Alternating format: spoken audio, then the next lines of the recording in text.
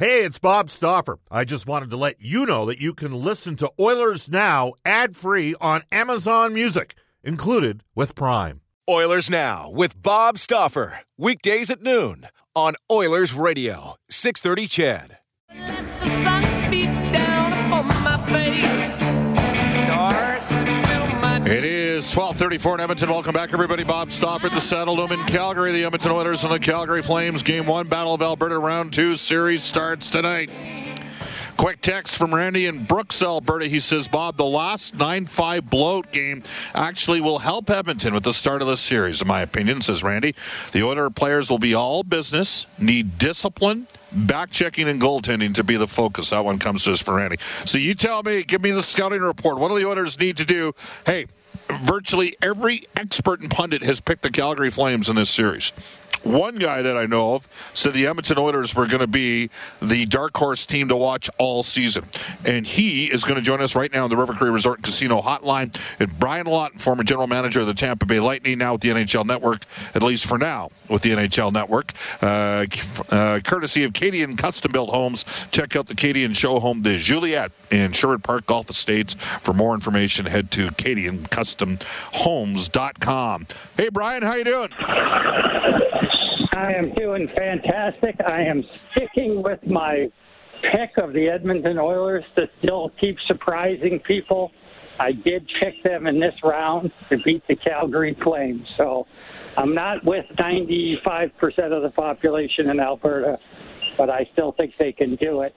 Although I do have one trivia question for you quickly. I am in the borough of a former American Calgary Flames. As I'm in New York City, could you tell me where I'm at? You're in a borough? Yes, I'm inside Manhattan. I'm in one area or region that's very famous, and it's a place that you'll never go. That's what the name starts with. University. Did you say university? Okay. University. It's a New York borough that is the name of a former Calgary Flame. Not of a name, where a former American Calgary Flame. Joey Mullen. Joey Mullen was from. That is correct. I have in Hell's Kitchen. That's the place you'll never go. Hell. Yes, well, some might debate that. Yeah, and you can educate our listeners. The Mullins, were they not roller skaters that became? That's where they started. Was on roller skates. That is exactly true. They were roller hockey players from New York City, and I am where they grew up right now, just making my way across the city. Oh, that is awesome. Well, Joey Mullen was, no pun intended, a hell of a player. I mean, he was a great finisher, multiple 40-goal seasons. He might have got 50 one year, but they had the 1 year in Calgary, Brian, when you were playing with Minnesota, where they had the 4 40-plus goal scorers, but the Oilers beat them in the 87-88 playoffs. I mean, you didn't play in Edmonton and Calgary, but at the time that you were in the league, were they not two of the three best teams in the National Hockey League many of the seasons? They were. They absolutely were. The Calgary Flames were built for very, very heavy hockey back then. And they had a lot of tremendous players and great names. Hakan Lube, Al McInnes, of course, Lanny McDonald, Hunter, Jim Poblinsky, you name it. I remember those teams like it was yesterday. By the way, Joey Mullen did score 51 goals in 1988-89. I mentioned 87-88. The Oilers beating the Flames, and the Flames had the 440 goal scorers that year. He had 40 that season. So, I mean, he was I think he was the first American to score 500 goals in the NHL, wasn't he? He was, and he was a little bit of a forgotten guy in American folklore history regarding hockey, because he didn't play on the 1980 U.S. Olympic team. He turned professional instead back before that season. Yeah, interesting stuff. All right, look, this is a huge deal in this province. You know that. And we got the Battle of Florida taking place down in Florida, but we haven't had a Battle of Alberta since the Roller Ball on Ice No Country for Old Men series back in 1991, where the teams beat the living you-know-what out of each other. And it was awesome as long as you weren't actually on the ice playing in it. I think it was pretty awesome for the players as well. So everyone's stoked and pumped up to see it. We're going to have Kevin Lowe on a little bit later on. Wayne was on Monday. By the way, Wayne did not say on our show that he was picking Calgary, but I guess subsequent to that he has. Why did you pick Edmonton, and what do you think Edmonton needs to do to have success against Calgary in this series, Brian? Well, first off, if we evaluate them from Jay Woodcroft forward, everybody does know that Calgary has played no better than Edmonton since the change. As a matter of fact, they're pretty darn close, almost exactly equal. So their quality of their game is there. When they get goaltending, they're as good as anybody. Can Mike Smith compete with Jacob Markstrom? I think he can. And he's one of those guys that gets on a roll. I don't know if the fans realize that Mike Smith has one of the best save percentages in the playoffs of anybody. It's really incredible. So he's got to play well. Connor McDavid has definitely, I hate to say this because it sounds insulting to him, but he's taken his game to another level. And I think we saw that in Game 6 and 7 against L.A., where he just was not going to accept losing in the first round. And when he comes out and he's one of your more physical players and leads by example that way, it's hard not to jump on that bandwagon when you're a player. So I think it's going to be, pardon the pun, a hell of a series. Yeah. It's a 50-50 for me. It by no means will be a cakewalk for Calgary. I think Calgary's going to... Dallas was a really good matchup, probably in Darryl Sutter's eyes for them, playing the type of hockey they want to play, the type of hockey they're comfortable with. But ultimately, there's a lot of guys on Calgary that are comfortable to play an up-tempo game like Edmonton. And we're going to see some low-scoring games. We're going to see a lot of physicality. But we're also going to see at least a couple of shootouts in the series. I can't tell you when they'll come in the series, but I am as fired up as everybody else is in Alberta to watch this one. Brian, when you played, there might have, you guys had guys that could look after you with Minnesota, but you look at, Edmonton and Calgary, Philadelphia, those teams were, the Oilers had 3 or 4 guys that were, the McSorleys and Semenko initially, and then McClellan, and then McSorley, and later Dave Brown. And Calgary, I think, I know Nashville led the lead in fighting majors. I actually wanted to see Nashville play Calgary, but not once they lost UC Saros. I think Calgary's got the toughest team in the league. If you're Jay Woodcroft and the Oilers, you just avoid engaging in any post-whistle stuff, because the Flames seem to have that as part of their modus operandi against Dallas. They went after Klingberg a lot in the series. What do you do in that scenario if you're Edmonton?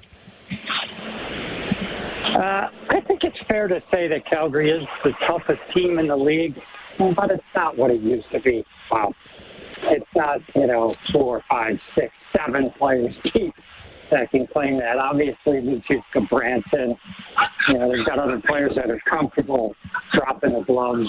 Zadorov's a big guy, but I just don't see it being a problem for Edmonton, and mostly because the officiating has neutered that to some degree, pretty significantly, really. The games are still physical. It's still incredibly dangerous out there, make no mistake. But it's not like it used to be. I'm hoping we see some great hitting. Yes, I expect us to see some fisticuffs, but we're not going to see 1980s-type hockey. If we do, then the Oilers will have to look no further than Dave Manson. Maybe he can go out there and take a shot, because he'd be about as comfortable as anybody out there. Well, the problem for Edmonton is their best fighter might be their goaltender, Mike Smith. Darnell hasn't been in a fight all year. He's playing with an injury. Leon Draisaitl, obviously not a fighter. He's playing with an injury, and that's where I want to go next. Every team's got guys that are out. Some players can play hurt. Some guys can't. Tanev came out the other night. Sounds like he's back in for this one to start the series, and he's sort of gone head-to-head against Connor McDavid. But just, does it change the complexion of the series knowing that Leon Draisaitl, who who is a top 5 player in the world, a 50 goal scorer, might have to play exclusively left wing because he's been dealing with a lower body issue after getting cleaved by Mikey Anderson in LA in Game 6. It's a big deal. It's an X factor for me, for Edmonton, to be honest with you. It's clear that Leon is not 100%. Obviously, a lot of rumors of injuries, sickness, you name it. It's all floating around out there. I asked Ken Holland that yesterday on XM Radio. He didn't really get into it. I said, don't tell me any trade secrets, but what do you think of Draisaitl? And he just said, this guy's a warrior. He's one of those guys that's going to play through everything and anything that is humanly possible, and I give him a lot of credit for that in the first round because it's obvious he was hurting. How he is now, all you can do is hope that some of this brief rest helps. I actually thought maybe watching the LA series, and I never spoke to anybody about this, but I was watching it thinking maybe he doesn't even play game 1 or 2. Because I do think it's going to be a long series. No one wants to give away games, but that would have been one strategy. It would have at least been discussed, I'd have to imagine, between the coaching staff and management for Edmonton. And it sounds like that's not the direction, but I think it's literally minute to minute with his status. I really believe that. Well, again, yesterday, Ken Holland said in Oilers Now that because we had not seen Evander Kane or Leon Draisaitl or Ryan Nugent-Hopkins on the ice for practice yet through Monday and Tuesday, he said all 3 players would be available for the opening game on Wednesday night. All right, now I'm going to – you brought up direction. And we're not talking one direction. We're talking the Toronto Maple Leafs. You drafted Steven Stamkos and Victor Hedman in Tampa Bay, and I'd just like to get your thoughts. Brendan Shanahan saying basically the Shanahan plan continues. They're going to keep going down the path of what they got. What did you think of that series? I've talked to a couple people here that worked that series. They didn't think Tampa Bay played that well, and Toronto lost the series. They thought that Tampa didn't get to their game in that series. I'd like to get your thoughts, Brian. They didn't. Toronto certainly gave them everything they could handle, and it's not like Tampa was terrible. They played like champions. When they had to, they rose up to the occasion, including Andrei Vasilevsky, who was very human-like, to be honest with you. Through the first 6 games, he gave up 3 or more goals. I would have never guessed that. He was able to lock it down more in Game 7. But ultimately for Toronto, they had 115 points. They had 54 wins. They had a really good series, if not for the fact that they haven't gotten out of the first round in 6 years now. We wouldn't even be talking about it, but because they didn't, and it's Toronto, it's a lot of pressure. Should those guys have stayed? I actually think they should. But if it doesn't happen next year, I'd say that's probably the end of it, no matter what the circumstances are. It was unfortunate. If I look at Toronto not making the playoffs, I felt like in the past they've had better opportunities than to draw the Tampa Bay Lightning in round 1. That's just the way it worked out. But they've done a lot of good things. They've pushed the limits everywhere possible. I almost don't even know if it would have been fair to bring somebody else in because this is going to be a really challenging offseason for this group. They have no goaltending. They have one goaltender that they don't want on their roster, not at the salary he's making. They're going to lose some players like Mikheyev that I thought played excellent for them, guys that you'd like to keep, but that's not going to be possible. They're probably going to have to finally do what I give the Leafs a hard time. It's always about the same thing. I've said it from day one, going back really 3 years. I don't like the asset allocation of their dollars in terms of how much they have in their top forwards. Everybody knows that, but they've been reluctant to move a guy, and they don't really have a lot of choices. You're not going to be able to move John Tavares. You don't want to move Austin Matthews or Mitch Marner, so you're really only looking at Nylander, and I do think they will finally make that decision. I felt like they should have made it 2 years ago. It was obvious. It's preventing their team from enhancing themselves on the blue line, and they're going to need some of that money this year, probably even after paying somebody to take Mrazek to get a goaltender in there. So a lot of challenges for them. Rack it back one more year, see how these guys do, and then I think they'll be judged on that next year. Two things for you. You know, Bill Armstrong's willing to take other people's, one man's junk is another man's treasure, especially if the treasure includes a second-round pick. And then the other thing I was going to say, talk about delusion of grandeur. I hear people in Toronto saying, well, maybe we can get Tom Wilson for Nylander. First of all, Nylander's way more money. And secondly, Tom Wilson's a unicorn in this league. Why would Washington do that? No, they would never do that. And those things sound good. And believe me, I've been there. And, you know, everybody has ideas. But there's a difference between dreams and, you know, real concrete ideas. You know, what could they get for Willie Nylander? Undetermined right now. You'd like to think they could potentially get a top 4D that would maybe change their lives. They clearly can score enough. Maybe somehow they work in another acquisition.